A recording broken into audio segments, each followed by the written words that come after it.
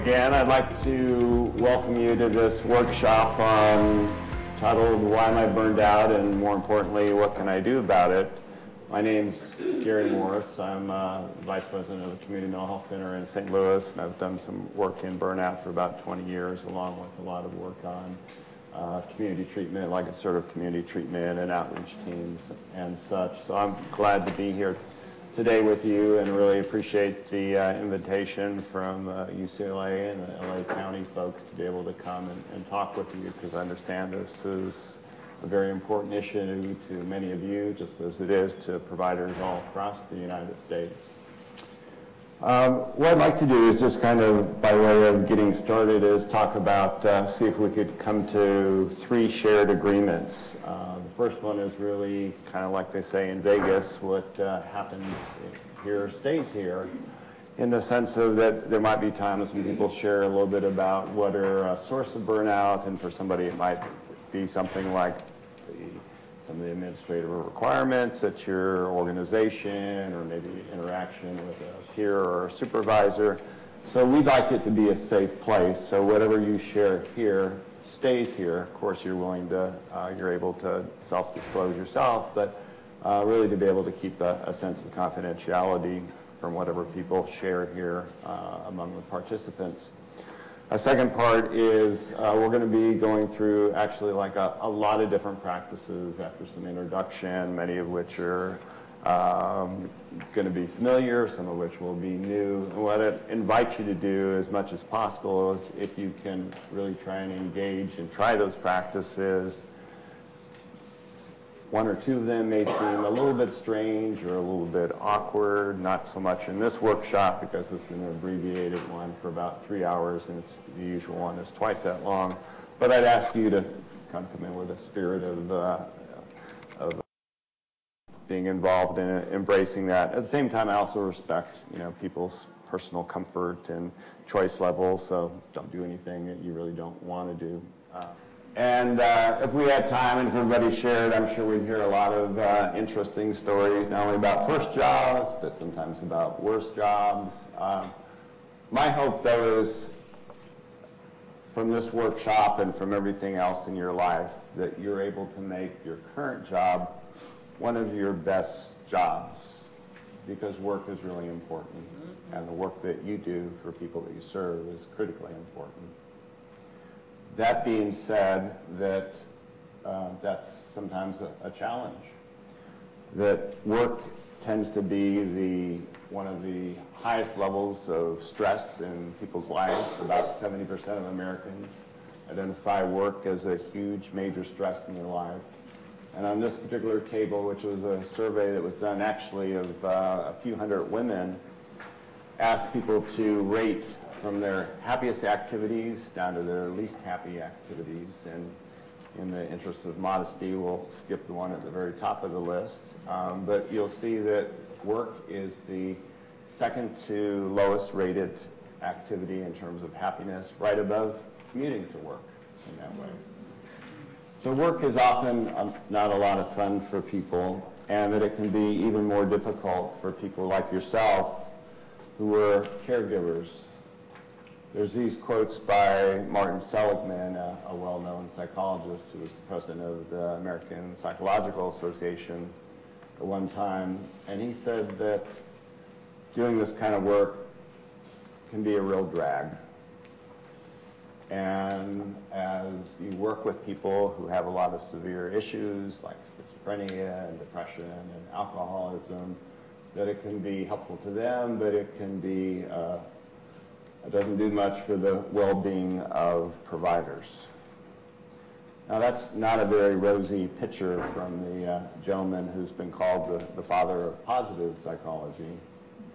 But it does indicate that burnout is a really major issue for many people in this field, particularly in community mental health.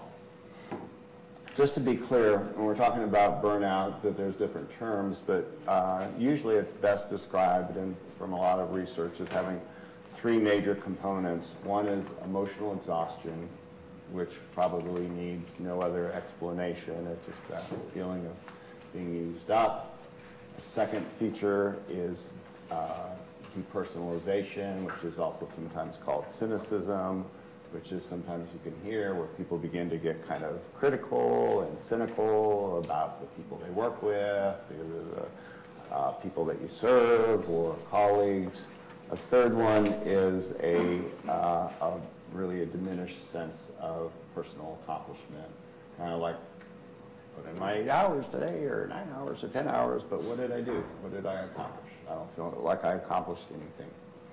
So to be burned out, you don't necessarily need to have all of those three components, but those are common aspects. And there's some research, it's not necessarily holds true for everyone, but sometimes there's this progression.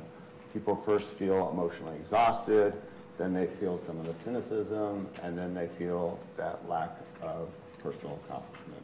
I'd like you to also just kind of take a moment in your handouts there, and on the handouts there's a number of different worksheets. We won't be referring to them all today, but we'll be using a number of them. But there's one in there that has that thermometer rating. If you could just take a moment, and for your own self, it's not for me, it's not for your supervisor, it's not for your agency, but if you could just kind of think about and rate, where would you say you are right now in terms of your own level of burnout? And then also indicate where would you like to be in a month or 3 months or 6 months from now? Where would you like to be in terms of your level of burnout? What you wrote is private, it's your information, but again, we know that feeling stressed out, feeling burned out are really epidemic in the community mental health field, as we'll talk about in a little bit more detail in a few minutes. And to me, that's a sad thing, that people came into this field really often with really good hearts and good intentions and a desire to do something. And it's a sad thing that if the stresses and the demands of the day and the work kind of overwhelm your own particular passions and the energies that brought you into doing the work that you're doing. You know, as you may also think that one of the most important developments in the last 25 or so years in the community mental health area has really been that development of a recovery-oriented philosophy that recognizes that people with severe mental illness as well as substance abuse disorders are really much more than their disorders, that they have that possibility of living big lives, so ones that have meaning and fulfillment and satisfaction. And I think that's been critically important. A part that isn't recognized so much is that all of you, providers, are people too. And you also deserve to be able to live your life that has meaning and satisfaction, and being able to live out your dreams and your passions. Joseph Campbell, was a very wise individual, said once that most people sometimes get so busy and so caught up in the demands of the day that they really forget who they are and what they intended for their lives. Let's try and remember that, though. So what I'd like to do is ask you to take just a moment. If you're comfortable doing so, you can close your eyes, but you don't have to close your eyes. But I'd like you to just to kind of think for a moment about what were your dreams, what were your passions that brought you in to doing the work that you're doing today. So our goals for the workshop today are to really try and give you some information, and not only information, but some skills and tools and practices that would help to reduce or prevent burnout. And not only that, but it's more than about avoiding the negative. It's about how can you also increase your own kind of well-being and satisfaction and meaning and purpose. Our time together today are giving you a little bit of background information and a little bit of conceptual framework, but when I get done kind of with that introductory, what we want to do is spend most of the time kind of, again, sharing some different kind of practices and getting you to some of those to be able to do some exercise, to be able to try those on, and then at the end of the time really be able to spend a little bit of time for you to kind of think about, okay, we're exposed you to kind of this buffet of different ideas and practices. What is it that you want to try that can help raise you from where you are now in that thermometer to a higher place? Just a little bit of, starting with a little bit of background, as I mentioned before, that burnout is incredibly prevalent. Studies range widely, often depending partly on methodological issues, but anywhere from 1 out of 5 to 2 out of 3 mental health providers have significant burnout. The other thing that's been found is, you've probably heard of kind of the rules of a third before. Same kind of thing kind of holds with burnout, slightly different as you can see by those numbers, but if you don't do anything to help that, about a little more than a third kind of stay the same level of burnout, a little bit under a third kind of get better on their own, and a little bit under a third get worse, which is all the reason, again, to try and do something about it. And there's a number of problems that come with burnout. Some of those are, as you see up there, that staff who are burned out often have physical, somatic kind of issues, also have their own mental health, their substance abuse issues, have difficulty sometimes in relationships, both at home as well as on the job because of the burnout they're experiencing. It's also negative issues in terms of the people that we serve, who then sometimes feel like the person's not really there, doesn't really care about them, some quality of care issues, and then for organization, it's a problem because it also contributes to high turnover, creates a lot of costs, a lot of inefficiencies. Also just mentioned that within all this that burnout is clearly a kind of stress-related disorder, and here's a lot of research that shows the other kind of effects that stress have on us, on our mood, on our physical health. Interestingly, there's a lot of evidence in terms of how it can also affect things like not only our immune functioning, but major illnesses in terms of cardiac and even some cancers are influenced negatively by stress, which again speaks to the importance of being able to find some ways to deal with stress and deal with burnout. We're talking about burnout with mental health providers, but I also want to put this just within a cultural context, and that is that there's a lot of burnout in all kinds of fields, and at the same time, there's more and more people are spending more time working than ever before. While they're working more, they're experiencing less satisfaction from their work, and they're feeling less happy and a lower quality of life. And that burnout is somehow kind of tied into this larger thing that's happening. Part of the conceptual framework for this is that burnout is similar to other stress-related mental health kind of concerns, and what we want to do about it is we want to help increase your awareness. We want you to be able to learn some skills about how to deal with it, and then to also develop your own kind of personal recovery or relapse prevention plan about how to deal with burnout. Just a little bit of background information about it is I've been doing work in kind of burnout reduction and prevention for about 20 years, and sometimes just kind of more training workshops. We've also done some research about it about a dozen years ago. I also kind of started working with some other people, Michelle Salyers and some other colleagues, where we started doing some research. We did one study in Indiana, and what we found was a quasi-experimental study, but what we found is that after 6 weeks, the people who went through the training had reduced emotional exhaustion, people had reduced depersonalization, and they were more positive just in their attitudes of recovery and optimism toward the people they serve, and that about over 90% of the people found the training was helpful, and that they were using one or more strategies that we talked about. So that's kind of the background, and now if we can get a little bit more into the actual, again, what we'll be talking about is a particular program for trying to prevent burnout called BREATHE. It has in part kind of this relapse prevention or functional analysis framework, which is, for you, it'll be important to identify warning signs, triggers, and most importantly, what are the strategies to overcome those kind of triggers or deal with those warning signs to keep you healthy. We'll talk a little bit about some principles, but most of the time we'll be talking about practices and getting you to kind of think about your own personal plan for that. So the research shows there's a whole lot of common signs and symptoms of burnout.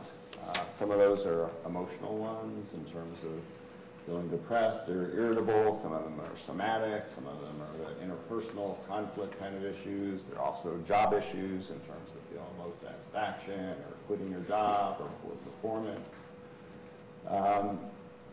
So as you look at this list, I'd like to ask you to kind of see, does any of that sound familiar? Sound familiar, particularly in your own work life? Are there some things that you see maybe that are your own kind of signs or warning signs of burnout? So part of that is on the warning signs.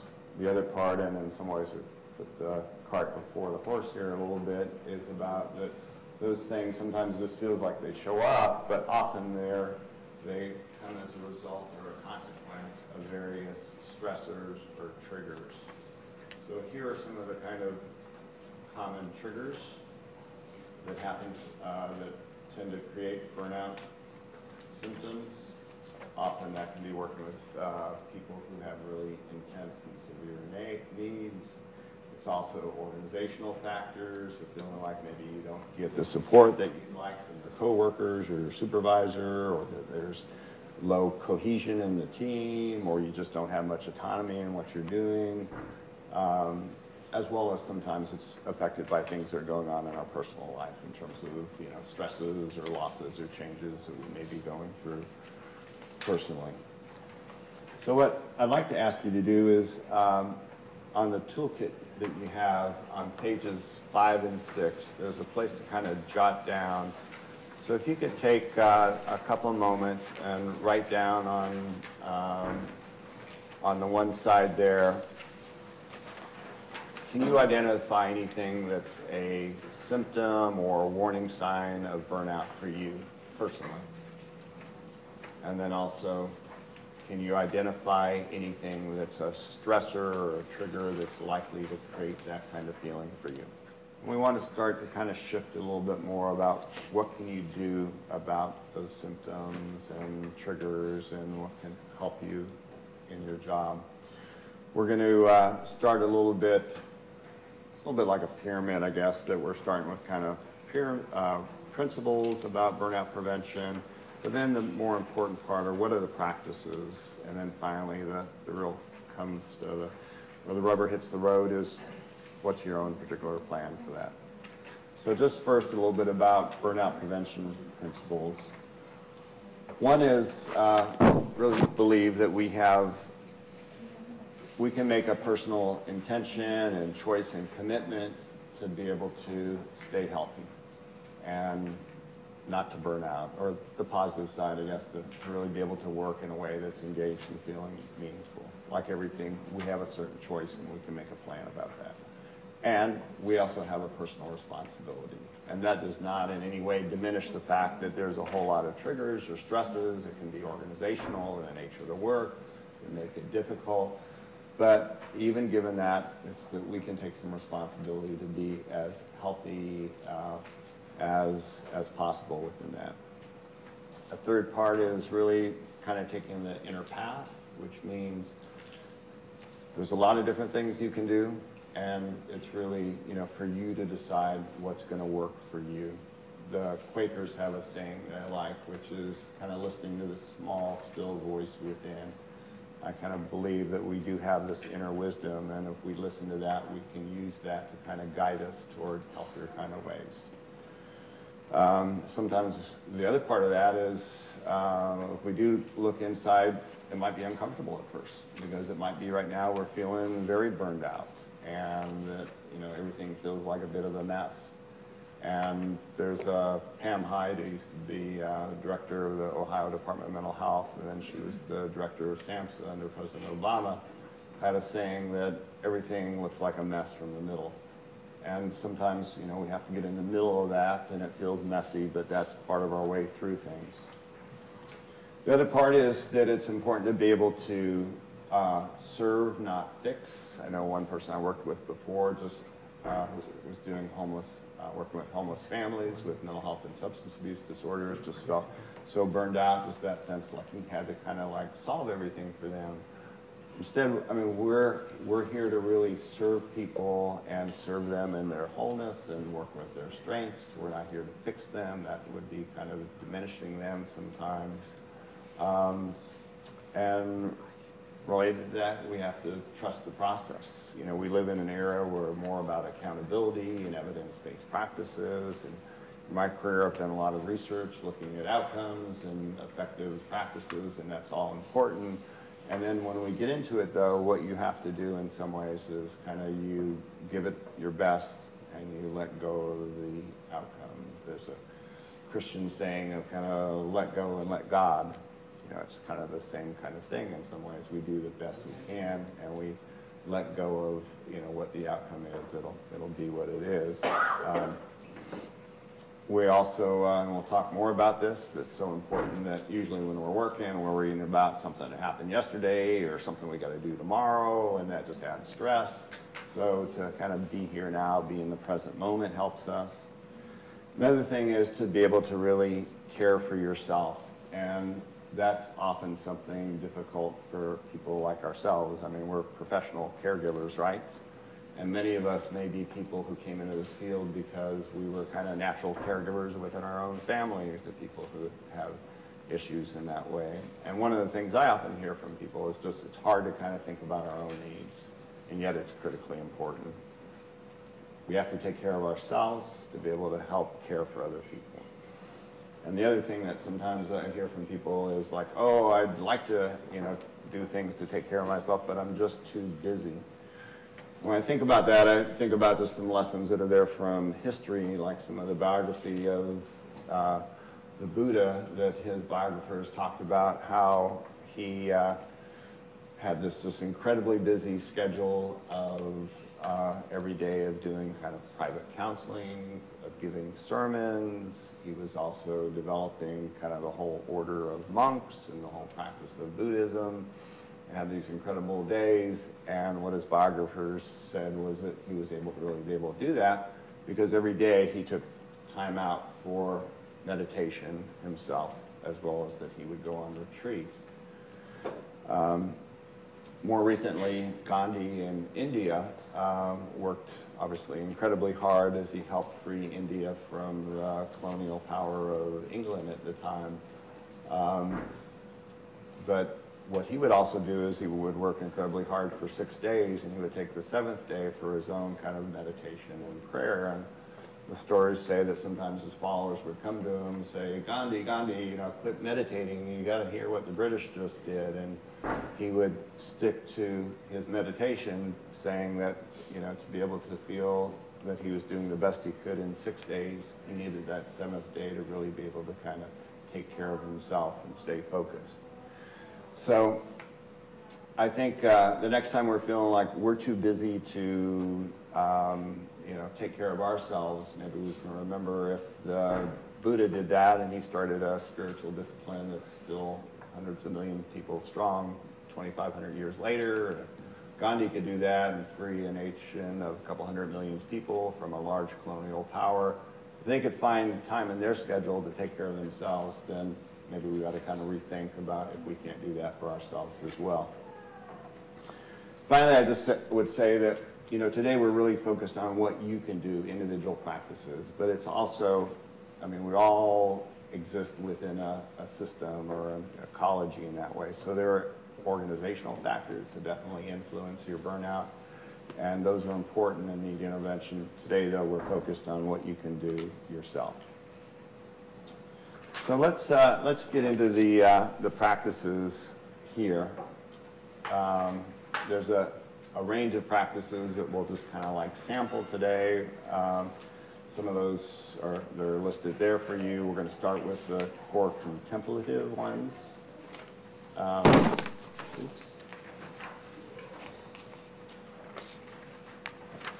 So as we go through this, I'd like you to also just kind of remember there's a saying I really like from Rachel Naomi Remen that says, no one thing heals everyone, something heals everyone. So there'll be a lot of different ideas here. Some may not fit for you at all, and that's fine.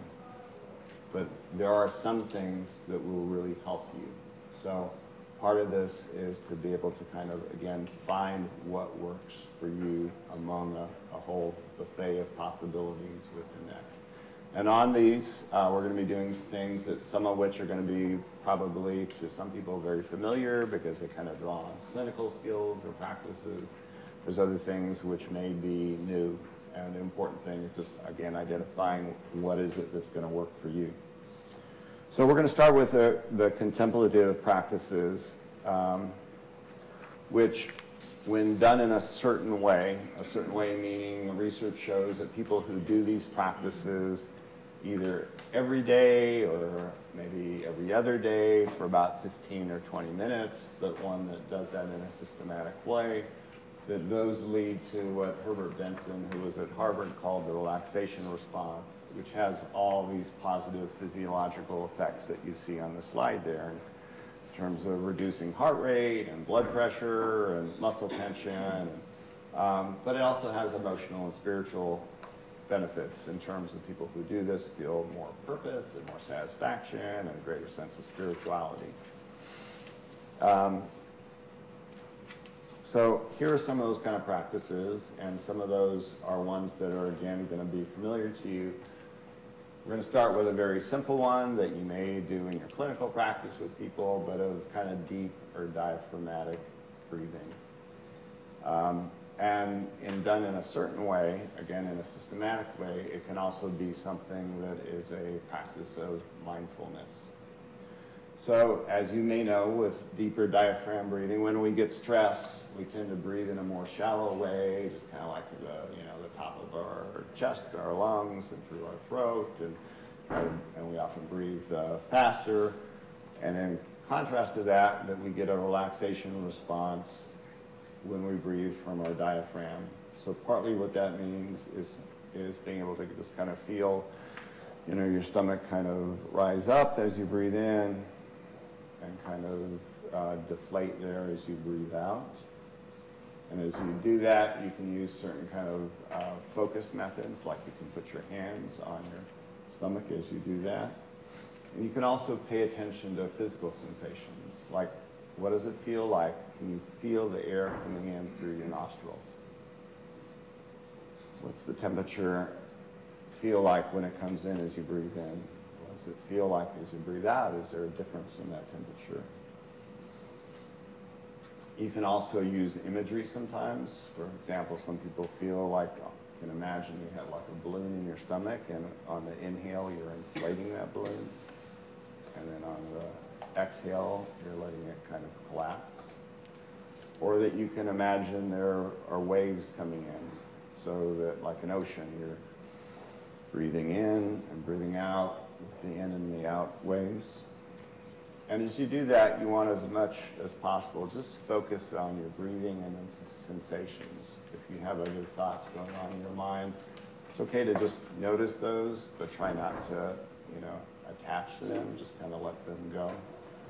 So let's go ahead. I know some people have started that, but let's just take a moment to kind of do that deep breathing. So if you can get yourself in a relaxed position, if you're comfortable closing your eyes, do so. I know not everybody's comfortable closing their eyes in a group situation, so it's okay to keep them open if you want. But as you do that, go ahead and kind of breathe in deeply and feel your stomach rise. Notice kind of the top of the breath, and then release and exhale. So your exhale, notice how the breath kind of comes to an end point there. And go ahead and inhale and breathe in deep.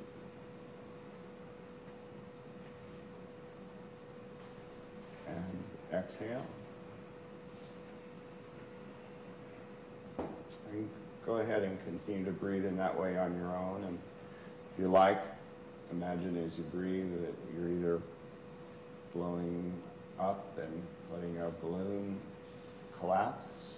Or maybe you're imagining the waves come in and out with each in and out breath.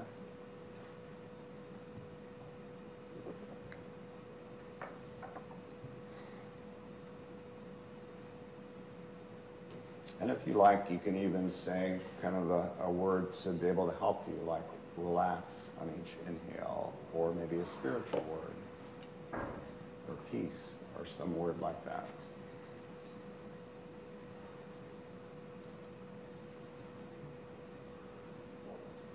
Go ahead and take another breath or two on your own.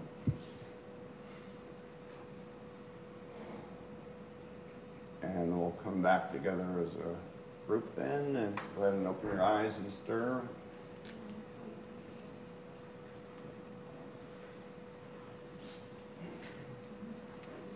So I know that's familiar, but it looks like the energy room is a little bit more relaxed in the room than when we began. And so that's something, again, many people do is in clinical positions. There's a variation on that, which is one of those ones that sometimes might feel a little strange, but is also very effective and more effective from some people. It's called alternate nostril breathing. Some people might be familiar with that. Sometimes they do that in yoga. But the way you do alternate nostril breathing is that you put your fingers up alongside your nostrils, and kind of you can do it, 2 fingers like this, or use your thumb. There's different ways, whatever feels comfortable, but you close one nostril with one finger and you breathe in through the one. Bring it all the way up. It's almost possible to get more of an inhale on that, and then when you've got the inhale in, you hold it for a second and you close, you switch fingers and you close the other nostril and then you exhale. And after you've exhaled, go ahead and inhale back through that same nostril and get to the top. Exhale. So let's go ahead and try that. If you're willing to give that a try. Go ahead and put your fingers alongside your nose, close one nostril and breathe in. Kind of try and bring that breath all the way in. You get a deeper inhale sometimes, and at the top, hold it, switch sides, close that nostril, and then exhale through the other one. Go ahead and inhale then through that same nostril, and then at the top, hold it and switch and exhale. And go ahead and do that a couple more times on your own.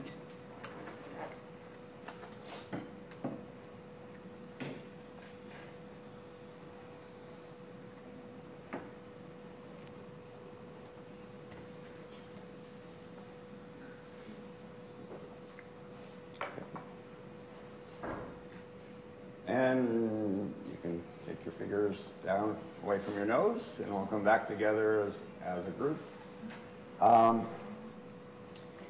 So a lot of people feel a little funny or self-conscious doing that, and yet from some of the trainings I've done, as often I've kind of gotten feedback afterwards. People are like saying, this felt like really stupid, I felt really awkward, and yet when we followed up with people like 6 weeks later, some people said that's the thing that really helped them to feel the most relaxed, was to do that. There was one woman, too, who wrote in the comment that even though she felt really strange and funny doing that in the workshop, that was really helped her to relax. Plus, she also found there was this like fringe benefit that as she was doing that on the job, if she was also angry at somebody, she could almost be like flipping them off suddenly at the same time, and they didn't recognize that.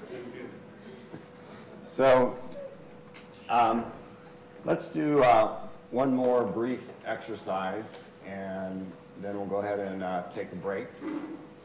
So talked before that if we really focus on things, they can also be a practice of mindfulness. So there's a lot of different ways to do mindfulness. The practice we're going to do right now is one that involves sound. So if you're comfortable, go ahead and close your eyes, or anyway, take kind of a deep breath and relax yourself.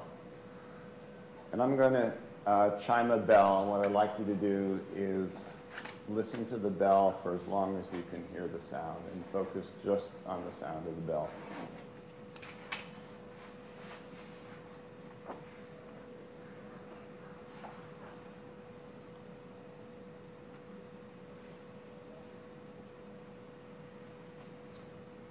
I'm going to chime it again and listen to it from the very first sound you hear to the last, and see it as you listen to that, if you can almost feel like if there's a place where it kind of resonates, that you can almost feel the sound inside yourself. Not just in the ears, but if it kind of connects someplace inside you.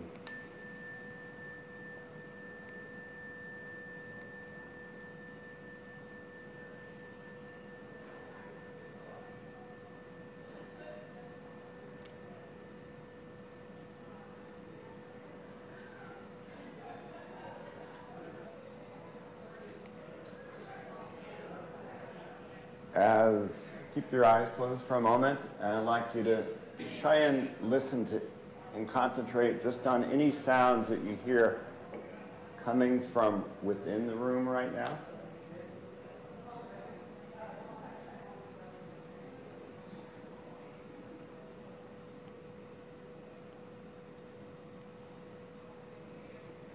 Now switch and concentrate on any sounds that you hear coming from outside of the room, which is easy at the moment, actually.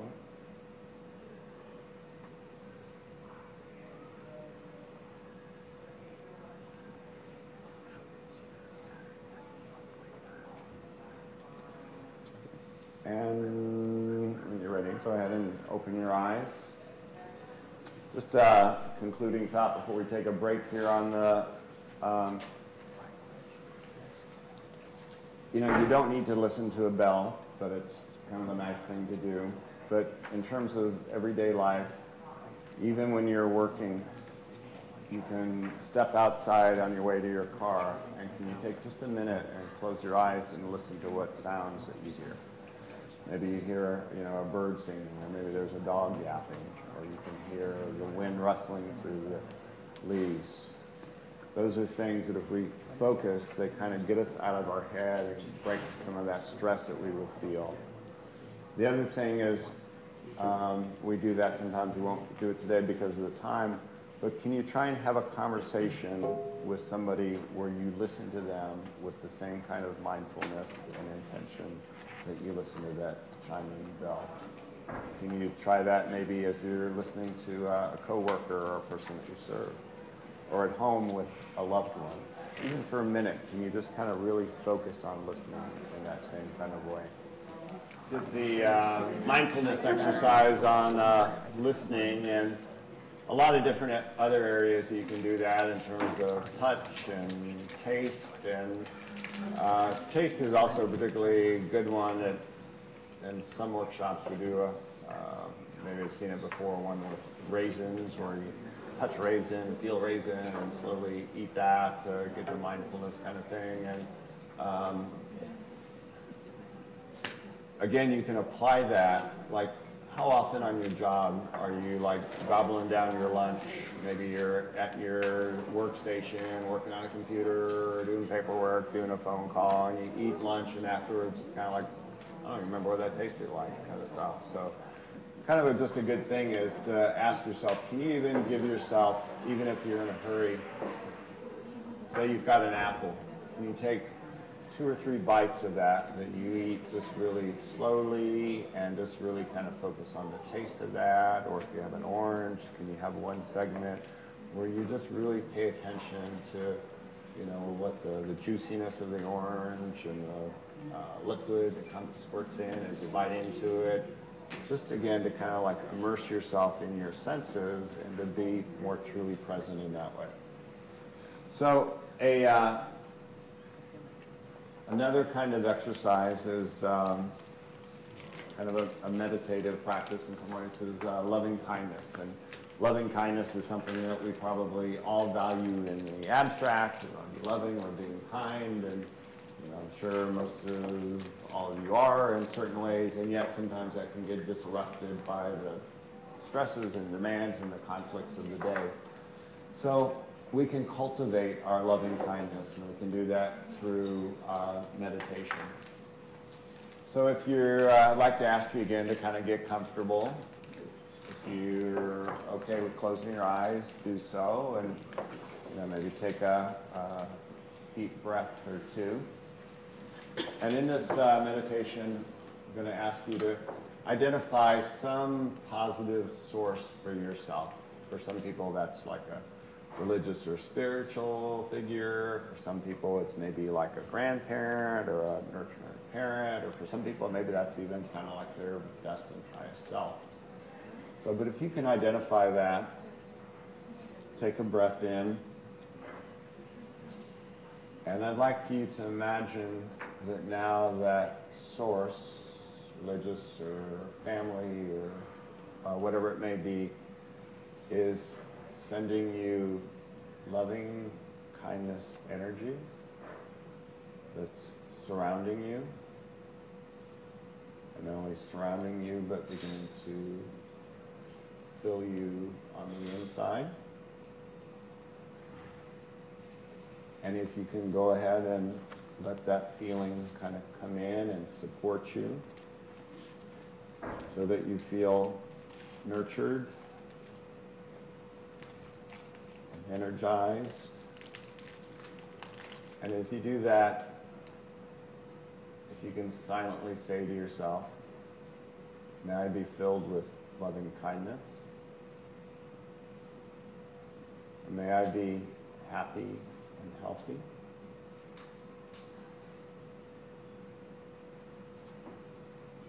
And as you do that, continue to let those positive feelings continue for yourself. And at the same time, I'd like you to think of a loved one, a family member or a partner, a dear friend. And as you do, I'd like you to imagine that you're radiating out loving kindness to that person. And imagine that loving kindness is surrounding them and finding a way to support them and nurture them. And silently in your mind,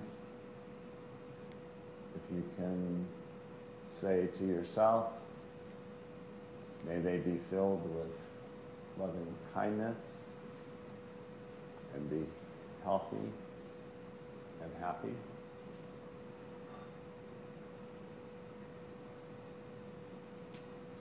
And let those feelings continue.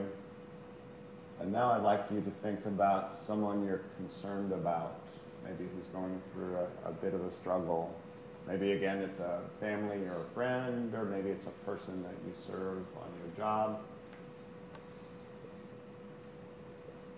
And imagine that those feelings of loving kindness are flowing from whatever source comes to you, to that person, so that they're being surrounded by loving kindness.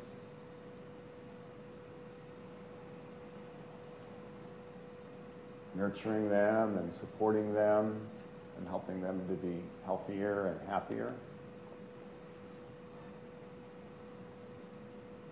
And in your mind, say silently, may they be filled with loving kindness. May they help to be healthier and happier.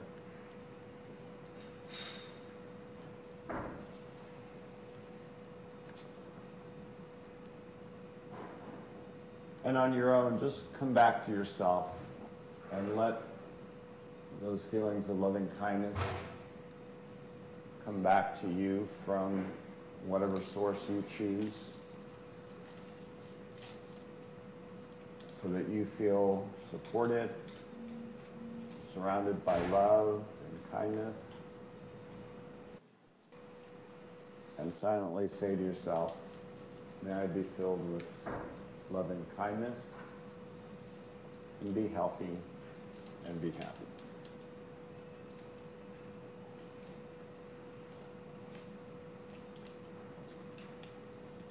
And when you're ready, go ahead and stir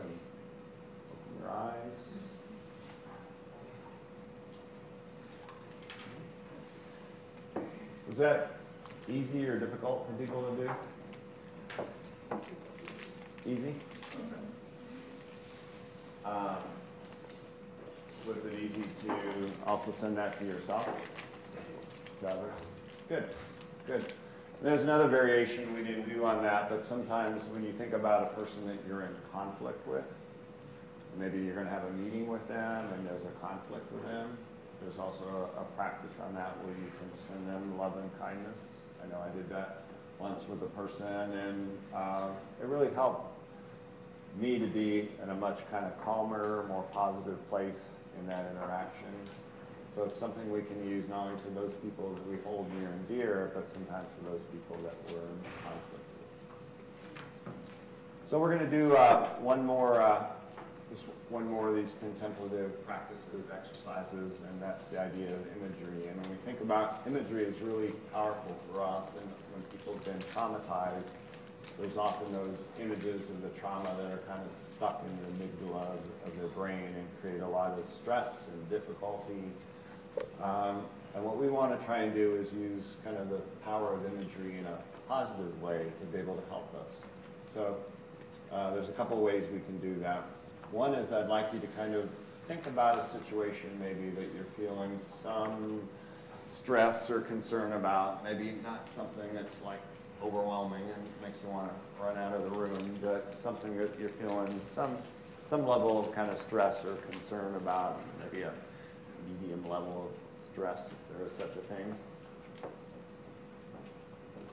So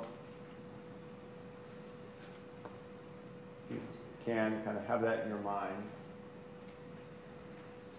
and try and get a sense, as if you were to put like a size and a shape or a weight to that. How big is that stress seem to you right now?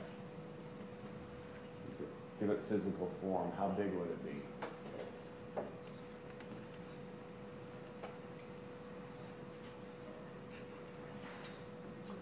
And now I'd like you to imagine that it was a month from now, and you were looking at that same issue of stress.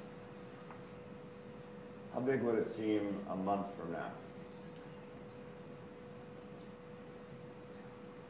Does that change the size or the shape? If you could go even further, if you could go a year out, how big does that worry or does that stress seem a year from now? Does that change the size or the shape of it? And now if you can imagine it's 20 years from now, how big of a deal does that stress or worry to you seem 20 years from now? Does it change the sense of the size or the shape of that?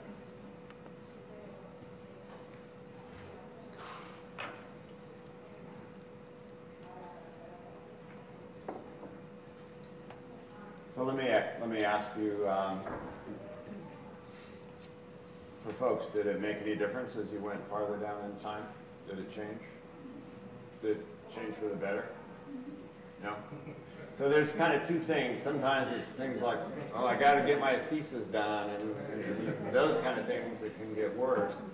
But there's other things like, oh, I'm stressed out because I got to get this project done next week or something. Those things tend to get smaller.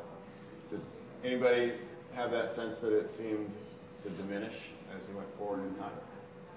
Yeah. Yes. Okay. Good.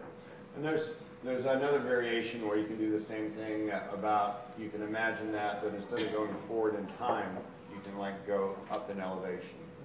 You look at it from here, and then you look at it from the top of the building, and then you're on top of a mountain, then you're on an airplane, and then you're in space, and that can change it. And it seems like about half the people time works better, and the other half of people, that kind of vertical space works better. So just another thing that when we're feeling kind of stressed or worried that we can use as a tool to reduce the stress. One other way we can do about imagery is I'd like you to think about a place you've been, probably in nature, where you felt really at peace. For some people, it might be in the mountains, or the beach, lake, or the forest, desert. But see if you can imagine yourself being back in that place right now. And if, as you do that, can you remember what it felt like to be there? What was the temperature like? Was it warm or cool? Were there anything like a breeze coming in? Can you remember about how you felt there? What did that place look like? Was it beautiful, and in what particular way was it beautiful? And how did you feel when you were at that place? What feelings did you have? Inspired or peaceful?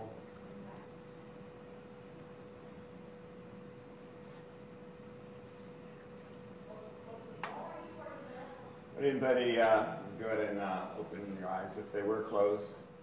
So I mean, that's a simple tool that sometimes we're running around and we're busy and we're going to meetings or serving people, we're feeling stressed out. Maybe you can take a few minutes, it took us, 2 or 3 minutes to do that, where you can imagine yourself being back in that place and some sensation of what that was and what the feelings were. What some people have also done, I know from those trainings, is some people are like, yeah, that felt so good, and then they're like, I'm going to bring a picture of that and put it in my workstation, and I can look up from my computer when I'm feeling stressed out and remind me, as a way to get ourselves kind of regrounded and feel more connected and more at peace. So those were the contemplative practices. We're going to switch gears a little bit and cover some cognitive ones. And I'm going to skip over some of this because of the time. But I like these 2 introductory quotes.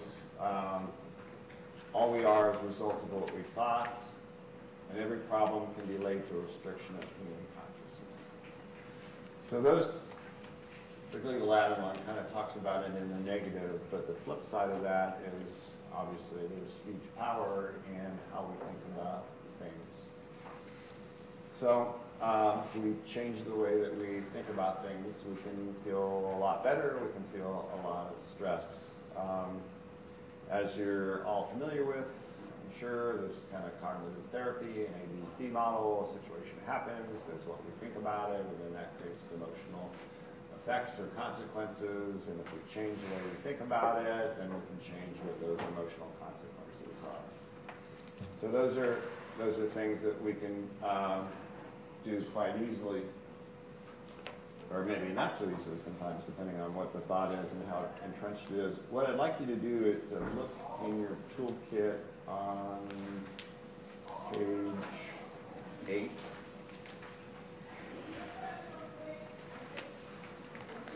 And on page 8, there's a list of kind of gathered over the years of some of the common thoughts that I hear from people in mental health that express some of the thinking that leads to burnout in mental health.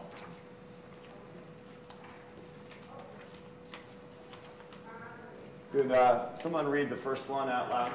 And the bracketed statement means those are all kind of like variations of the same basic comment. So, no one said anything all the time and work that I did. Okay. No one said anything or acknowledged or recognized. Okay, good. Thank you.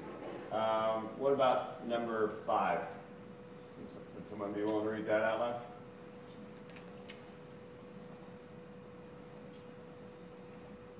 Sure.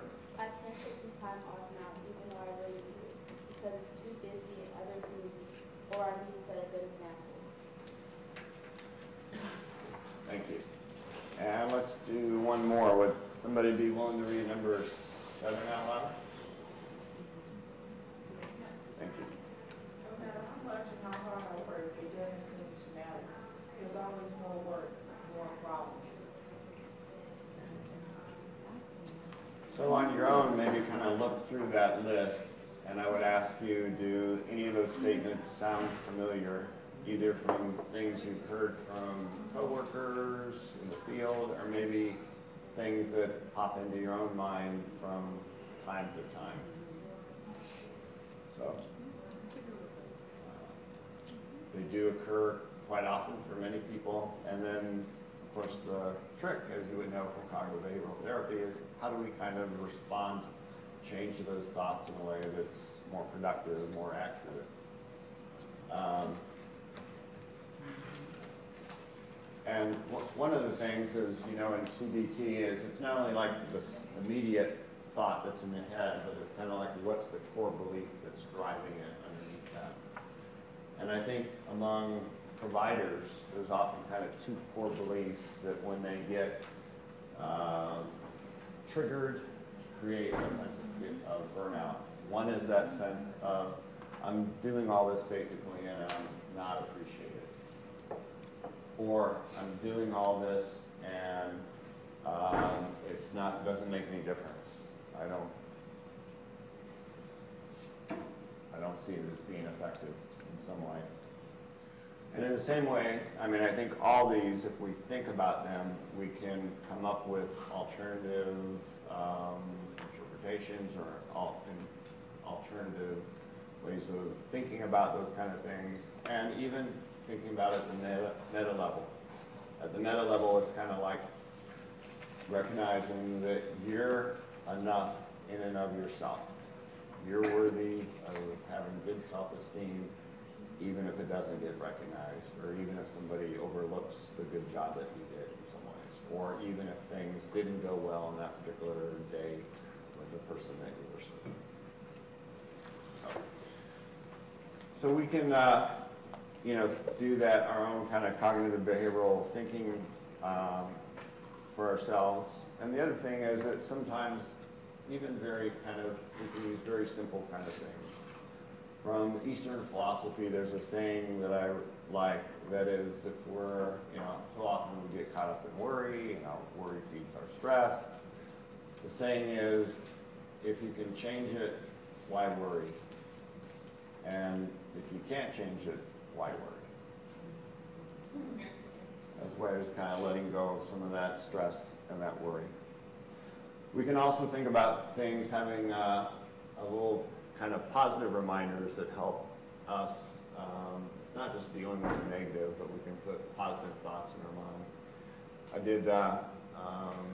I was doing a presentation in Indianapolis once and drove over from St. Louis, and I was listening, this was like a dozen years ago or so, I was listening to a CD by Sufjan Stevens on there, and a song I liked, and there was a lyric on there that said, love each day. And after that, I just kind of took that and used that as just kind of like each day I would remind myself to love each day. Now, when I was a kid, sometimes I'd be like singing songs, and my best friend would be looking at me like, that's not what the lyrics say. So it turns out that's not exactly what he says either, but it's close, and it kind of worked. But I would kind of ask you similarly, is there some saying that you can use just each day to remind yourself that kind of puts you in that positive frame? So we've been talking about cognitions and what we think about in our everyday thoughts are important, but we're more than just kind of our surface thoughts too. The things like meaning and our deeper values are also really important to us. So there's this quote by Mary Oliver, the poet who recently died, that I like, and the last two lines of that are, tell me what it is you plan to do with your one wild and precious life. I would ask you, what is it you plan to do with your wild and precious life? And what is it that you want to be the meaning of your life and the purpose of your life? Now that's a very big question, and it may need some time to be able to clarify that. But it's something I think to continue to think about. And in addition to that idea of like meaning overall, there's also that question of values. What is it that are really the guiding values for you. You know, we get a lot of messages in our culture, unfortunately, that say that's really what's important are things like money and material possessions and status and power and achievements and those kind of things. And you know, that's certainly one perspective, and I'm not trying to dismiss all those things totally, but I also think that there's wisdom in this comment from a Nigerian writer who says, material success has brought us to a strange spiritual and moral bankruptcy, and we must bring back into society a deeper sense of the purpose of living. So what is that deeper sense for you of the purpose of living? What are your particular values? In talking with other people like yourself, I think often it's common to have things like the values of compassion and understanding and being loving and being caring and dependable and kind and those sorts of things. What I'd like to do though is do a kind of ask you to do a brief exercise to try and identify and discover an experience in your own work that helps you to think about, well, what's meaningful to you and what are the values? If you look at page 9 of the toolkit, it asks you to briefly describe a work experience that was really moving or meaningful or powerful to you in some way. What is it that touched you about it? What were you doing or what was happening in that situation that made it powerful for you? So if you can, what I'd like to ask you to do is take just a couple minutes here and try and remember something in your work that was that powerful, meaningful experience for you. And just kind of jot out, write a few sentences about what it was and what was happening, and maybe in particular, what was it, not only what was happening, but what was it that touched you. When you did this,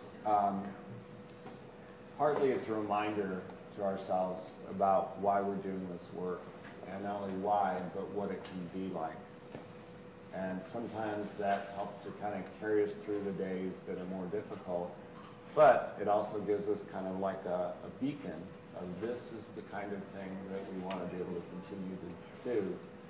And like in the story that you shared, maybe it'll be the similar exercise, but even if it's not the similar exercise, you can do those same kind of things that you talked about in terms of being present and compassionate and using loving kindness. And you don't need Balboa Park or Belize to do that. You can do that all the time, right? So these are really, I think, gems that we can draw from our experience, and sometimes they need a little more polishing to figure out what to do with them. But they're great as those reminders and guides, and they're things that we can even consciously try and build on. In just a little bit, we're going to talk about kind of time management strategies, and some of that goes back to how we make it more meaningful and more with our goals. So thank you for doing the exercise, and thank you for sharing that. One other exercise that we want to, or not exercise, but topic, is that of gratitude. There's really been a burgeoning research about gratitude and the positive benefits that come from that, including higher life satisfaction, more optimism, greater energy, more of a sense of connection to other people, and again, even improved health situations and better cardiovascular functioning and immune functioning. And people who practice more gratitude tend to have longer lives as well. So there's a lot of different ways to do gratitude, but we can, partly it's to some extent probably just a habit or a trait, but it's something we can really cultivate and do that by particular practices. There's a lot of different ways to do that, but some of the most common ones are thinking about,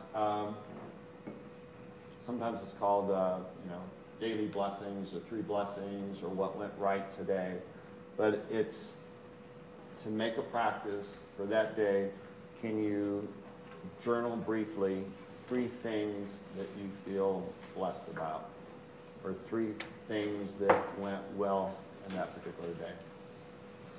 So what I'd like to ask you to do right now is if you could just jot down on page 11 of the toolkit, if you can write down 1 thing that you feel grateful for about in your work life, and 1 thing that you feel grateful about maybe in any realm of your life.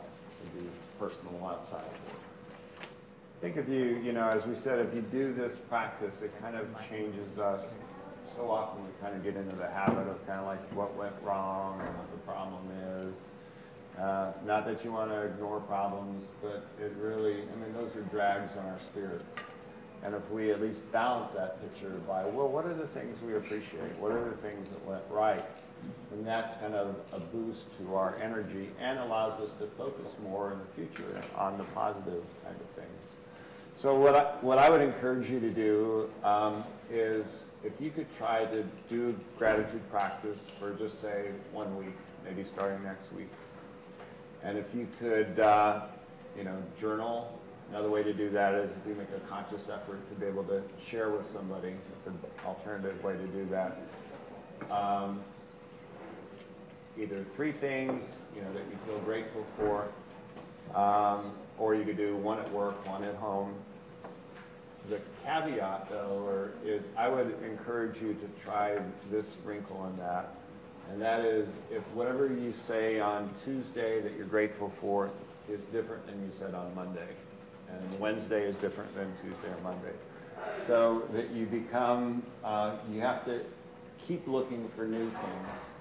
And what happens is when people do this is that we tend to go from these very general kind of things which are important, like I'm grateful that I have a job, or I'm grateful for my wife or my husband, to very specific kind of things. Like, I'm grateful today that when I came back and I was feeling so kind of worn out, my supervisor kind of checked in with me and asked, how are you doing?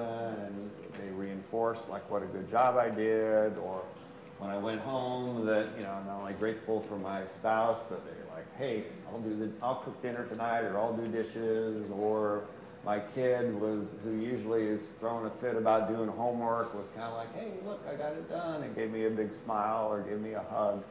So it helps us to go beyond the general things, which are important, into the very specific details of our life that we appreciate. So in that way, rather than 3 or 4 things we're grateful for, there's 300 or 400, it just kind of continues to grow. So I'd encourage you to do that. Let's do 1 really quick exercise. Another category, we're moving from the meaning and the values and the gratitude to there's also physical strategies. So let's do 1 quick one and then we'll take a break. It's called a body scan. And some of you might be familiar with the body scan. It's basically what you do is you think about different areas of your body. You not only think about them, but you pay attention to them. And you pay attention to what does that part of your body feel like right now. And if you want to, an option is you can send a sense of kind of warmth or even loving kindness to that area of your body. It's a good way to kind of get regrounded in your body and to give you a sense of renewal. So if you're comfortable doing so, go ahead and close your eyes and just put yourself in some kind of more relaxed, comfortable position right now. Maybe take a deep breath and direct your attention to your feet. What does it feel like in your feet right now? Is there tension, tightness? And if you think about it, can you direct a sense of warmth or loving kindness to your body and your feet?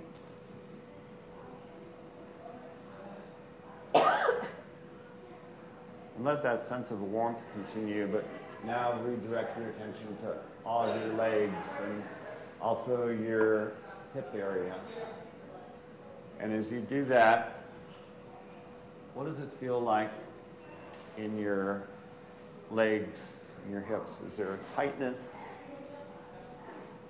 Can you send a direct sense of warmth?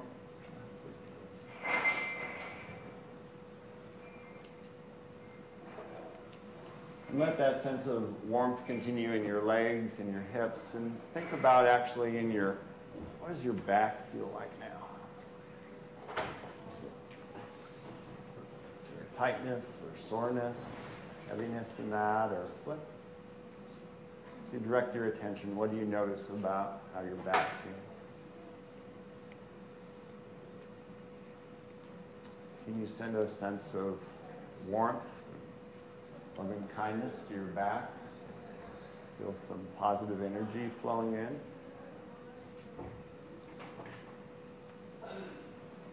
Let that positive energy continue. Now move your attention up to your arms and your shoulders. What do they feel like? Where are any sensations? Heaviness or tiredness?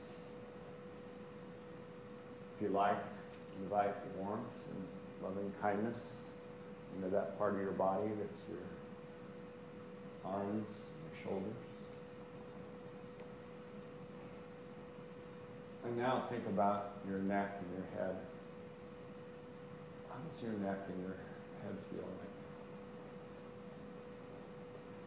Is there tightness, strain?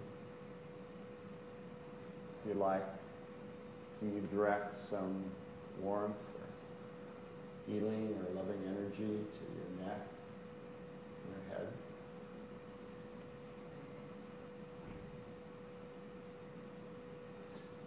Now with your eyes closed, just kind of scan back over your body and your feet, your legs, your hips, your back, arms and shoulder and neck and head. And if there's any place that needs more attention, just let yourself attend to that for a moment. And go ahead and send some extra warmth or loving kindness or healing energy to that part of your body that needs extra attention.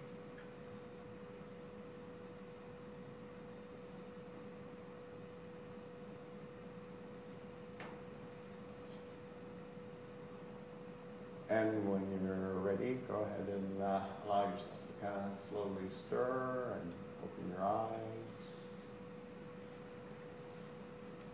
Any quick comments or reactions, thoughts to that exercise? It's one of those ones where it seems like the room got more relaxed too. And when I said about head and neck, I felt like everybody's kind of going like that. That's a common place where we store tension. So, I mean, we did that in about 5 minutes. Again, it's one of those kind of things, even at your workstation or in your car. I mean, we carry stress in our body sometimes. Just to be able to kind of do that is a way to get ourselves regrounded and to let some of the stress dissipate and to be kind to ourselves in a particular kind of way. So we're switching gears into another topic here, which is around reclaiming your time. And time is really one of our most precious resources. I mean, eventually we'll find out that we have less time than money, and that time is really important for our sense of well-being, as well as to be able to deliver service to people in a caring and effective way. That being said, you know, time is also a stressed area. There's often tension around it in terms of do this, do that. It always feels like there's more demands and pulls than there is time sometimes. And that's become even just more so over history, just with these things and computers, and just the era we live in just tends to be more and more accelerated and rapid pace. So the basic premise we have is that some of those demands and pulls on you will be necessary, some will be important, and some will be neither. And our general goals of this is helping you to kind of figure out ways to do less of the things that diminish you and wear you down, do more of the things that you love, and to be able to utilize some skills and tools to be able to best manage your time to help you do that.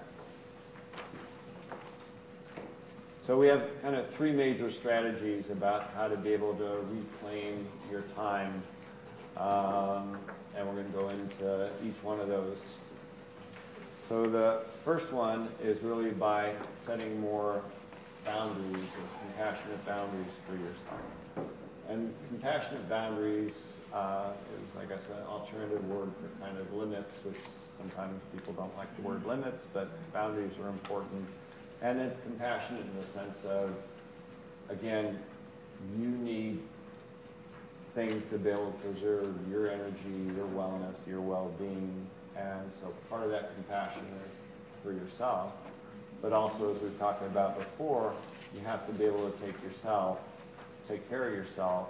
And by being compassionate toward yourself, it allows you to be more compassionate toward other people. So, different ways about where you set compassionate boundaries. One is basically just around that sense of how much do you work? And there's no right answer to that. You know, we all have different standards or just different, or a different place with that. For some of us, it's like, I'm paid for 40 hours. I'm going to work a good 40 hours, and when I'm done with my day, I'm done with my day, and that's perfectly fine. And there's other people who are like, you know, I don't mind working a little bit of extra time, but I can do that maybe 2 evenings a week at home. I can do email or paperwork for an hour, but it can only be an hour. It can't take up my whole evening, or it can't take up my evening every time. A friend of mine has a pressured job as a executive for a major corporation, and for her it's she'll work long days, but once she leaves work, she's done with work for the day. So she's not bringing it home, she's not working on weekends. So there's again no right answer, but the question for you is, what are your boundaries? What do you need in order to stay healthy and effective for yourself? Is it that 40 hours? Is it you can work maybe a little bit more? But what are the boundaries around that situation for you?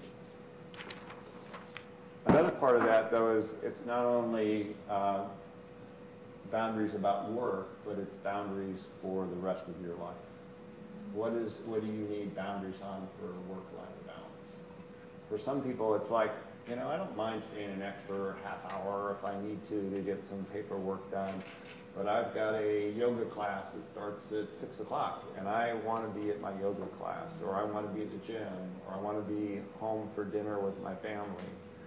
A colleague I knew who was the CEO of a really large mental health organization that's known nationally, tended to work kind of long days, but for him the boundary was every morning he wanted to have breakfast with his family and with his 2 kids. So he was saying no to anybody. It's easy, like, hey, can you do a breakfast meeting at 7 o'clock? He was like, no, I'm going to have breakfast with my family. Well, maybe I won't get home till 6:30, but breakfast is kind of our time as a family. So again, there's no right answer, but the question to you is, where do you need boundaries to preserve? This is really important that I get home and I walk the dog when it's still light, or I get to the gym, or I have time with my family. What is it that you need to make sure you put some fences around and be able to protect? The other place to draw boundaries is kind of what you do with your time or how you spend your time. A good way to think about that is, this comes from Stephen Covey's book, 7 Habits for Highly Effective People, and it's the quadrant thinking about, there's really 2 dimensions. There's importance and there's urgency, and then some things are highly important and highly urgent, some things are important, not urgent, and there's some things that are urgent and not important, and there's some things that are neither on those. So partly it's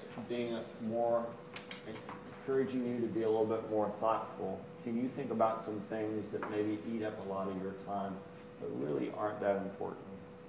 Sometimes there's a lot of email chatter that goes on sometimes, and is that really important? It may seem urgent, or there might be, hey, we're having a meeting, when can you come to this meeting? And obviously a lot of meetings are important, and I've been in a lot of meetings, sorry to say, that haven't been that important. So it's being able to kind of like figure out sometimes what is it that's, just because there's a demand on you doesn't mean you should do it. Stephen Covey again said that by being able to say no to some things, it allows us to say yes to the things that are more important. So it's giving yourself that permission to be able to do that. So another part of reclaiming your time is figuring out how you organize the time that you do have. And an important part of that is setting goals for yourself. There's a lot of research that show that people who set goals achieve more and have a higher sense of personal achievement and a higher sense of personal satisfaction. And it allows us sometimes to sidestep those things like, hey, can you do this? Hey, can you do that? Which are maybe somebody else's goals, but they're not your goals. They help give us more focus for what we need to do in that way. And the best goals are the ones, earlier today we talked about your personal passions for this work and your dreams and your meaning and your values. So the best goals are the ones that really are consistent and flow out of what's meaningful to you. What are your goals? Or what are your goals that are consistent with your values and with your dreams in that way? So if you look on page 22 to 24 of the toolkit, there's an example of a weekly schedule. 20 and 21, there are some examples of weekly schedules, which this is kind of like a variation again of something that Stephen Covey recommended, but basically it breaks down your week, and there's a place not only for each day what you're scheduling, but there's a place for what your goals are, both for the week and then for that particular day. So, a lot of people fall in this like open to-do list. You got like 10 things or 15 or 20 things on the to-do list, and you're like busy trying to cross them out. And that's one way to organize your time, and it helps you to be productive. But an even higher order way is how can you classify those things and particularly prioritize them back around your goals. So on page 21 of that, there's a place for your weekly priorities, which is a good place to write down what are the things, your to-do list, but thinking about how you can construct that back in terms of what are your goals for the week. There's always going to be some of the things we have to do, right? It's just part of the job. And then in any job, we have more discretion on what we know. So within your discretionary time, how can we kind of do more of the things that are important to us? And then within that, how do we prioritize that? I know one executive who tends to like, well, that's a priority, and that's a priority, and that's a priority. And you ask them, it's like, well, everything's a priority. Well, the truth is, if everything is a priority, then nothing is really a priority. So what we need to do is use some kind of system to prioritize that. A good one is like on your list of priorities there. Can you categorize those into 3 groups? A's, B's, and C's. A's being the most important, B being medium, C being the lower priority. And then within that, if you tend to cheat like I sometimes do, it's like, oh, there's a whole bunch of A's and not too many B's and C's. Then to keep yourself honest, what's A1 and A2 and A3? So again, that you have a sense of priority within that. And then as you look at your week, again, there's the things that you need to do that are clinical service or supervisions or meetings, and that takes up X amount of your time. But there should be some blocks of time that are open. How can you translate then some of the things that are your particular goals and priorities and actually block them out? So it's like, I really want to develop that new staff training on helping other people learn DBT on the rest of the staff, but I need some time to organize that. And you block that out in a 2-hour block that you've got open on Thursdays from 1 to 3 p.m. So it's translating your goals and priorities onto your schedule. And the other thing that's important is to not only schedule your goals and your priorities, but figure out some ways to manage and deal with those things that tend to eat up a lot of your time. Some examples of that is often it's so easy just to kind of get stuck in front of the computer. It's like, oh, I'm answering this email, and here comes another email, and I'm answering that one, and then another one, and at the end of the day, you're like, what did I do today? Well, I read 97 emails, and I answered 68 of them in that way, but is that really going to give you fulfilled, or is that going to be kind of one of those days that just kind of eats at your soul a little bit?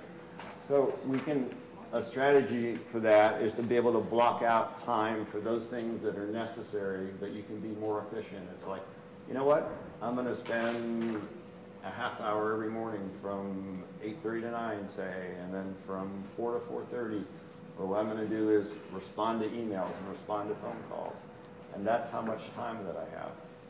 And what you find is if you do that, two things. One is like there's all the email chatter that goes on, right? It's like 12 people respond, and it starts at 10 o'clock in the morning, and if you don't respond to it till 4, chances are that issue's been resolved anyway, so you don't really get it resolved. And you miss a lot of the kind of back and forth kind of stuff.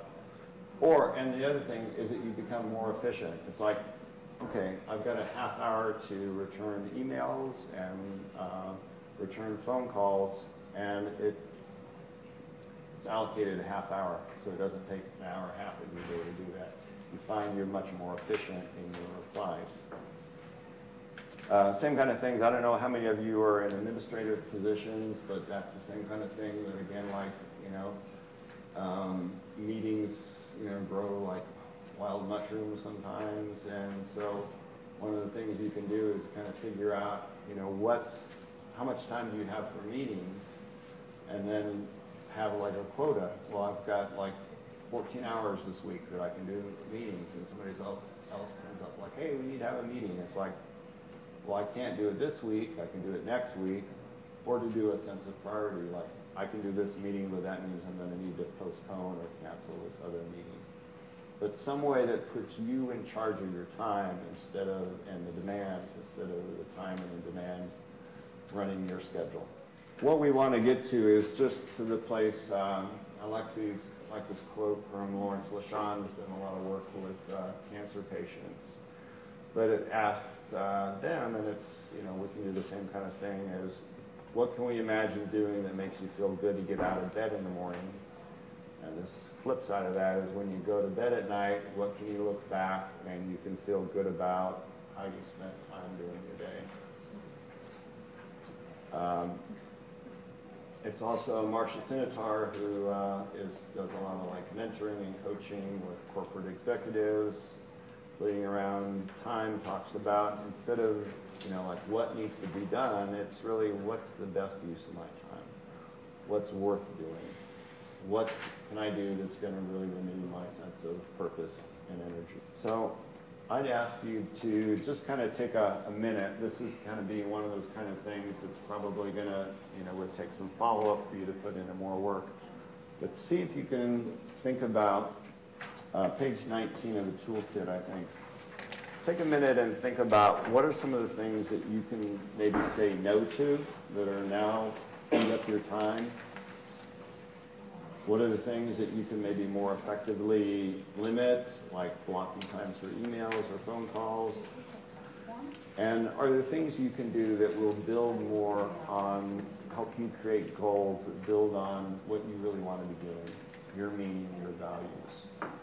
So as a follow-up, you might think about next week. Can you do some kind of schedule then that follows those practices? But for now, just take maybe a couple of minutes and see if anything comes to your mind about things you can say no to or that you can more efficiently schedule. So again, those are, I think today is just to kind of get you to maybe begin to identify possibilities, and I would encourage you, if you're interested in doing that, taking that next step next week, to see if you can put that into a schedule that then puts down what are your goals for the week, what are your priorities that are ranked maybe with the A, B, C kind of thing. How can you transfer some of those priorities that are your own into your weekly schedule? how can you block out some of the things that you need to do, but that can eat away your time and energy in that way. The other thing around time management is that we can also change really our experience of time. And as we think about that, we've all had experiences where it's like, wow, that time went really quick, and it was an hour, or it's like, oh my God, that hour seemed like it lasted almost eternity. So we have a different experience even though time is objective. Part of one of the things also that adds stress to us and gives us kind of more of a sense of time being carried is multitasking, which for a while, I know some mental health organizations were really big on training their people to be multitaskers. There's been more research that comes out, though, that says that actually people tend to be less productive multitasking than if they're focused at one thing at a time. There are some gender differences, and women tend to be better multitaskers than men. But in general, it's difficult to multitask. As you've noticed, I've had difficulty moving the slides and finding my presentation notes at the same time. So, but not only that, but sometimes there's also research that shows, particularly as we're doing more kind of complex tasks that take thinking or take energy, it's almost like we need some downtime in between those. And people tend to like schedule themselves back to back to back to back, which is not only like really draining, but sometimes then we just don't perform as well, because some of the newer neurocognitive research shows, I mean, our brain in a mini way is almost like, farm fields. It needs to lay fallow a little bit in between kind of complex tasks. So one of the things you might think about then too, particularly as you're like focusing on stuff, can you give yourself 5 minutes when you go between this project to that one and maybe do a body scan or do a deep breathing or an alternate nostril breathing, something that allows your mind to kind of like re-energize itself a little bit. Also, just, as you know, being more mindful is going to change our experience of time, and there's also just our attitudes really affect that.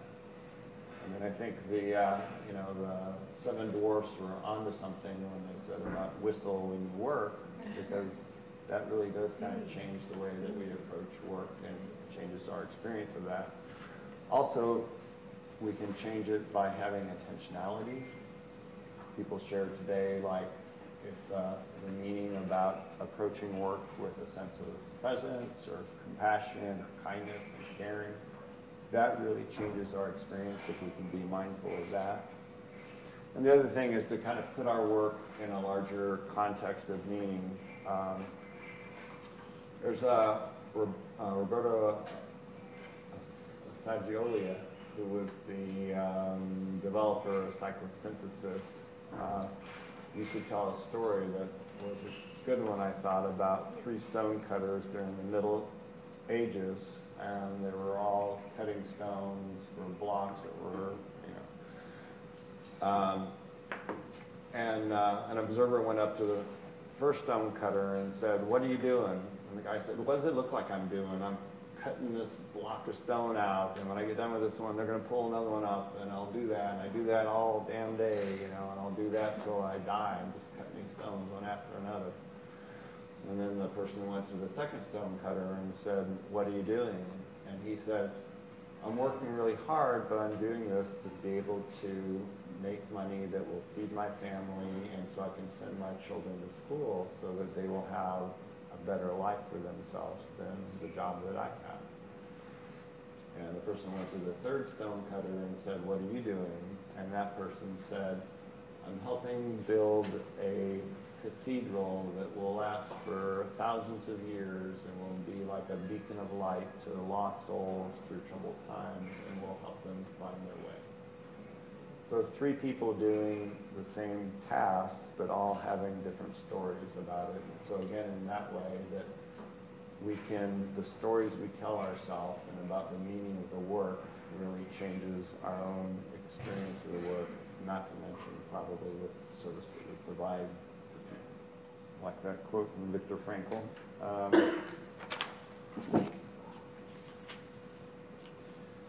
So the last major area we're going to talk about before we begin to kind of pull things together is that around social support and social relationships. And there's a lot of research that shows that our social relationships are really important for our happiness and our health and our well-being, and that social support really can serve to buffer the stress that we experience and to reduce burnout.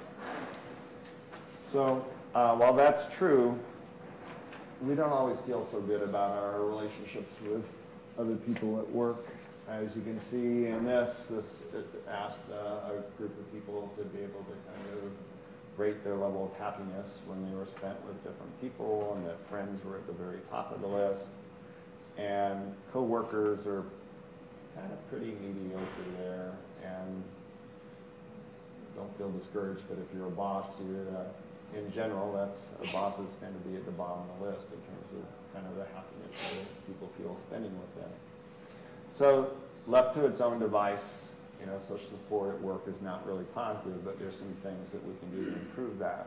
Some of the things we talked about before, about loving kindness, we can do that. Do gratitude. There's actually, we didn't talk about that, but there's a practice you can do of gratitude. We were talking about that as an individual one, but we can also do that in terms of, you can do a gratitude practice, say once a week. Can you share something that you feel grateful for with one of your coworkers?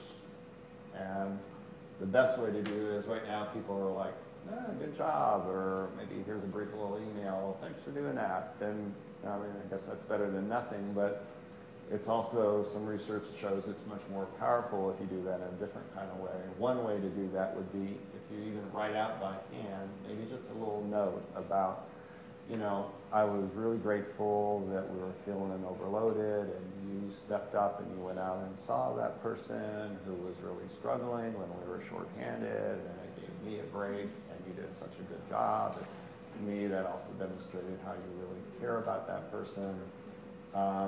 And you write that out, and then you meet with the person, and you say that to them, and you give them the note as a follow-up. People feel much more supported by that.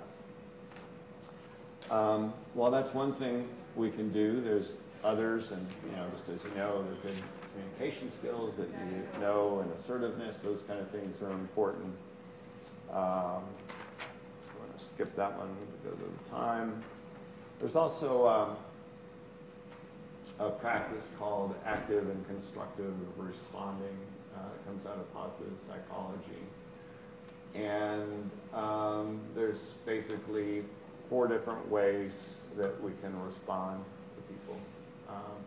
So let's do just a little scenario here, a little role play. So here's the scenario. You would imagine the situation is that you've gone out, you found a client who had been lost to the team, found him under the bridge, you engaged the person, and you came back and you're telling me what you did.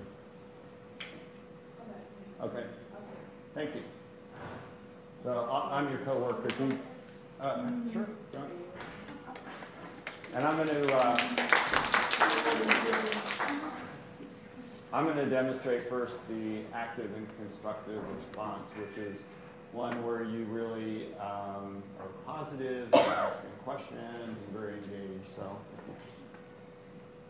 Yes, I found just Good. how one of our clients is really looking for you because he was underneath this bridge, and I was talking to him, trying to get him engaged and coming. That's awesome. That's awesome. How did you think about looking under the bridge? I don't know, something just told me to go over there and see if he was there. Some of our clients are there sometimes, so I went over there and he was there. That was a great idea to look under there. How did he react to you? He was kind of standoffish at first, and I told him where we were from, and he was able to realize what facility we were at. So he said that he didn't really want to turn the service that he had provided to deodorant and some boxers. Nice. Gave him a few things to attach to, and then followed up. Sounds like you were really able to help them connect. How did you feel doing that? I was really excited actually myself. I was happy to get a look because I've been thinking about him, so now that we're getting engaged back into the program. I'm so glad you did that. That really was a good service. So that's kind of the active and constructive. where you're asking a lot of questions and very positive and very engaged. Next is the passive and constructive. So can you do the same? Yep. Dr. Morris, I actually went out and I saw one of our clients here in the bridge earlier. The one we've been looking for has been gone for like 30 days. He's kind of standoffish, but he actually took some of the items and gave us some deodorant and some boxes. That's great. Yeah, thanks for doing that. Glad you did it. Do you have any feedback for that situation?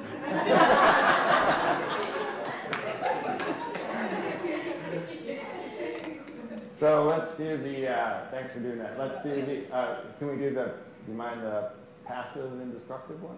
Yeah, so the passive. You do the same thing, but I'll demonstrate passive and destructive. Okay.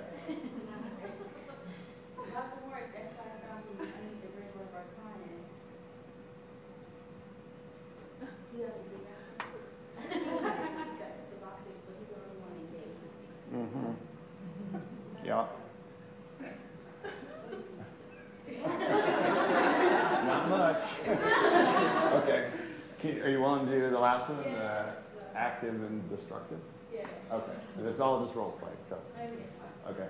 Hey, Dr. Morris, guess what I found? Who? One of our clients that's under the bridge we've been looking for 30 days. You went under the bridge? Yes, under the bridge. Why did you go under the bridge? Because I had a feeling he was there. Didn't you know that's a risky situation? We've got liability issues. What if something had happened to you? I understand how you feel that way, but something else was there. He was there too. You know, you really need to be checking that out before you do something like that. Okay, next time I'll follow up. Ashley, thanks for being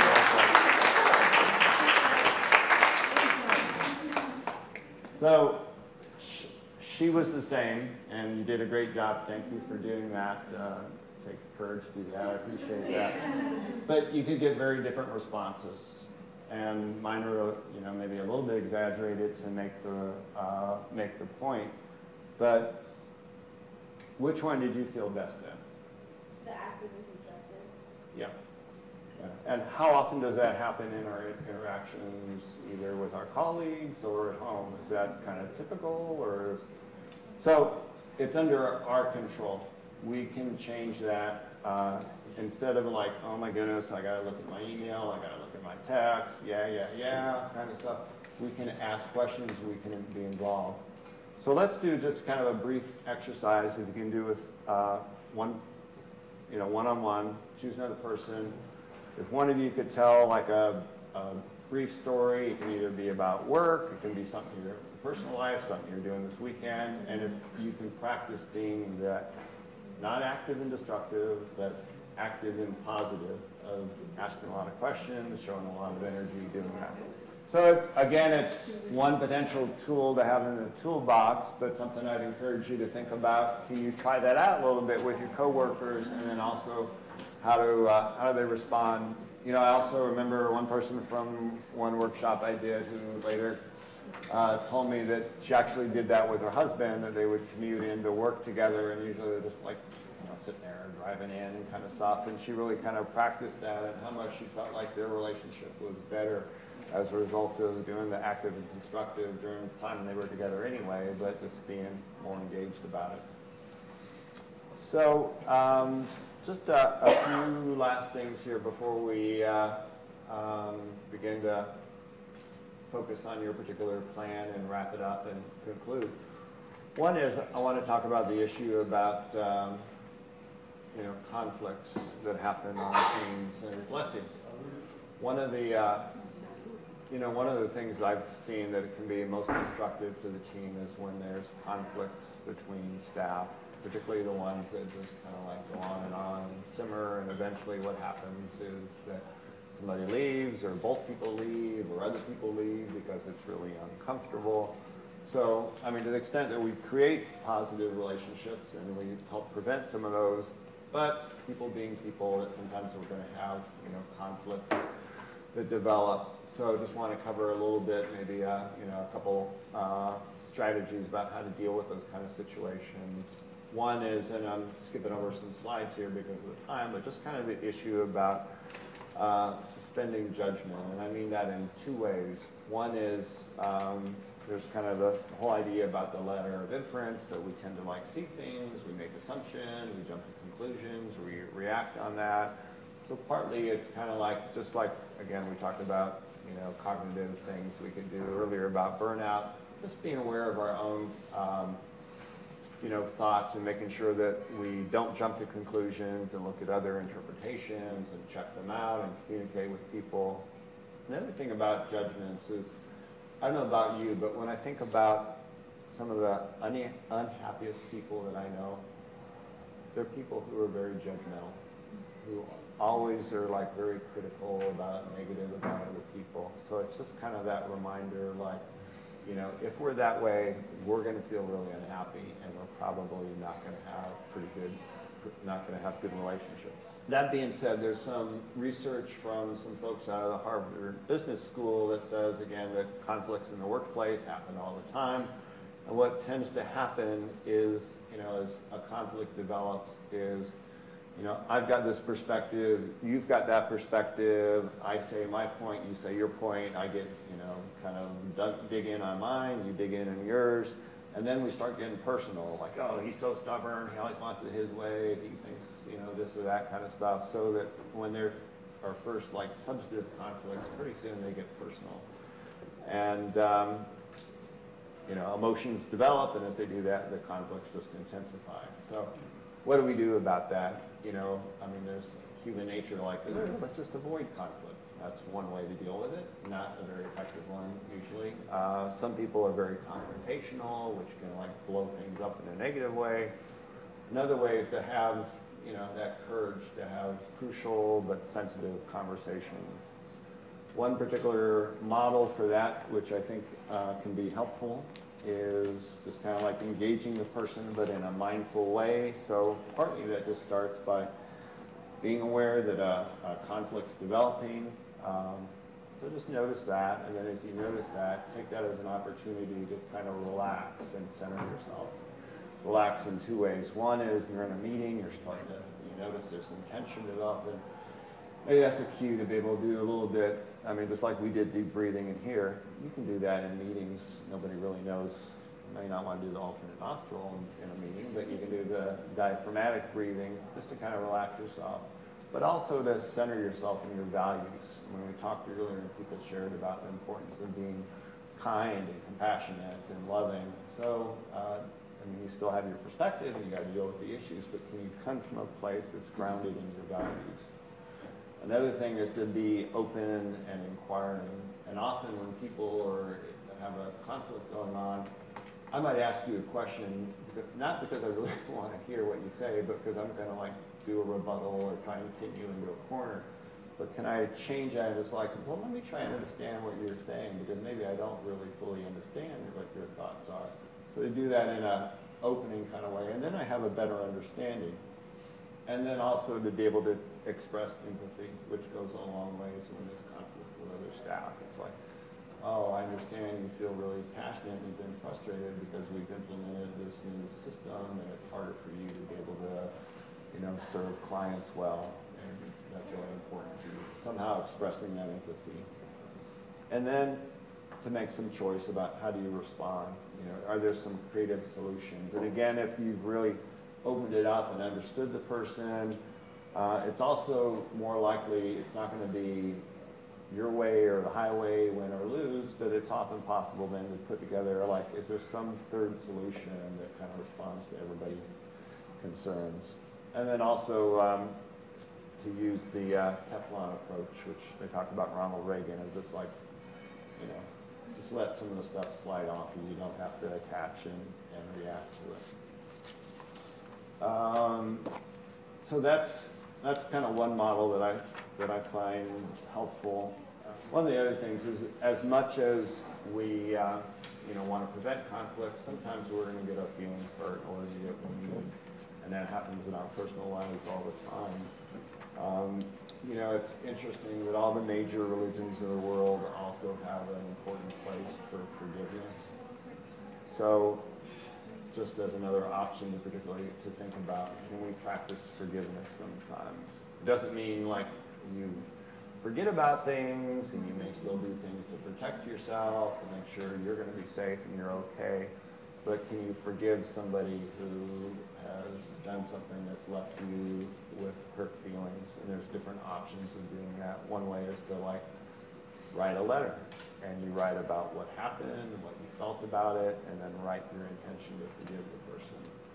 And then within that, you still have delivery options. You can give it to the person, or you can keep it for yourself and just remind yourself what happened and your intention to forgive that person. You can burn it. You can do any number of things, but all of which, again, there's research that shows, too, that people who practice forgiveness have better mental health, less substance abuse, a greater sense of well-being. So those are things we can do. The other thing is, social support isn't just about dealing with conflicts, but it's about how do you really gather positive social support for yourself. So I'd encourage you to think about who are the people, is there at least one person that you can talk about in some kind of meaningful way about your work, what your dreams are, about your intentions to feel less burned out, to feel more meaning and more satisfaction. And maybe can you even let's plan a coffee date once a month where we get together and I can share with you about how things are going and what's going on, how I'm doing with all that, and get some support and feedback from the person. The other thing is, we've talked about a lot of different kind of strategies that are more developed. There's also things which I would call as kind of like mini retreat rituals you can do for yourself, just to kind of put yourself in a better place. Some examples of that is when you're driving into work, can you make an intention for yourself about how you want to be that day or how you want to approach that day? Maybe, again, that pulls on your values of compassion. When the computer's booting up, instead of multitasking and checking the phone or sending a text, can you take that time just to kind of maybe take a few deep breaths to be able to relax yourself? And when you walk in through the doorway, can you use the doorway as kind of like a little reminder, I want to see the good in people. I want to see the positive in them. And when the phone rings, instead of immediately answering it on the first ring, can you give yourself I'm going to let it ring to 3 or 4 rings, and I'm going to say a word like peace or relax or a spiritual word or love before I pick up the phone and start interacting with the person. Also, I like to call it a cigarette break for the soul, but some of my colleagues said that wasn't politically correct, so they made it a vitamin D break for the soul. But just to step outside for 5 minutes sometimes and just close your eyes and let the sun, feel what, the warmth of the sun on your face or the breeze coming through you, and see what that feels like. So, and the other thing is just think about, are there other things that you can do that are self-care, renewal strategies? Talking to people, lots of times it's like somebody's like, oh yeah, I used to like to go to listen to music or play the guitar, but I've gotten so busy I forgot to do that, but I feel a lot better when I do that. Are there other things that you can do that help you to really be at your best and give you renewal? Sometimes, we don't have time to do that today, but sometimes it's good to identify for yourself what's one thing you want to try. And if you could say that to someone, just to be able to verbalize it sometimes, so one thing you want to take away, one thing that you want to try. Can we each take maybe 10, 15 seconds and tell the person next to us one thing we want to try? So finally, I'd like to just ask you, it's about 12:08. I'd like to take maybe about 2 or 3 minutes just to do one final kind of really brief exercise here just to end on. And if you're okay doing that, if one last time you could maybe close your eyes and get comfortable and take a deep breath. And as you do that, I would like you to imagine you're kind of at the bottom of a staircase. And at the top of this staircase, there's someone or some being that has great love and support for you. Maybe it's a spiritual or religious figure, or maybe it's a family person who loves you deeply. But I'd like you to imagine you're at the bottom of that staircase and you take the first step up that staircase. Take a breath. Take the next step up. And you take another step, and you find that you're now in front of that person or being who is just really wants the best for you and is full of love and energy, and in your mind you tell that person your passion, your dream that brought you into this work that you identified at the beginning of our time together. And you share with that person what your dream and your passion is for your work.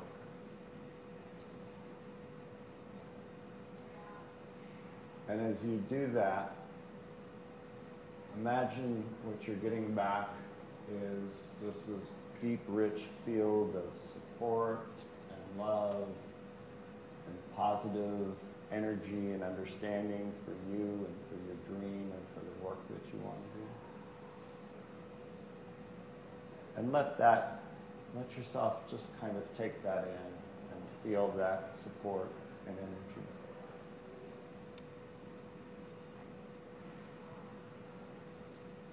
Gather that in yourself. And when you're ready, turn back down to that staircase and take a step back, knowing that while you're physically leaving, that person or being is always there for you with love and support and understanding for you and for your dream. Take another step back down that staircase. Take another step and find yourself back in this room, knowing that you've got the energy and the support and the love to be able to follow your dreams and to be healthy as you do that. And keeping your eyes closed for a minute, if you can bring your hands up and put them just kind of in front of your mouth, cupping your hands kind of so that your hands are pointed out a little bit, out, yes. And then now what I'd like you to do is just like a glass blower blows glass. Imagine you're going to blow into your hands and blow into your hands knowing that you are blowing your dreams out into your hands, and give it a breath that you're blowing your dreams out into the world. And best wishes to you as you follow your dreams out into the world. Enjoyed spending the time with you today and what you've shared, and wish you all the very best with your work. And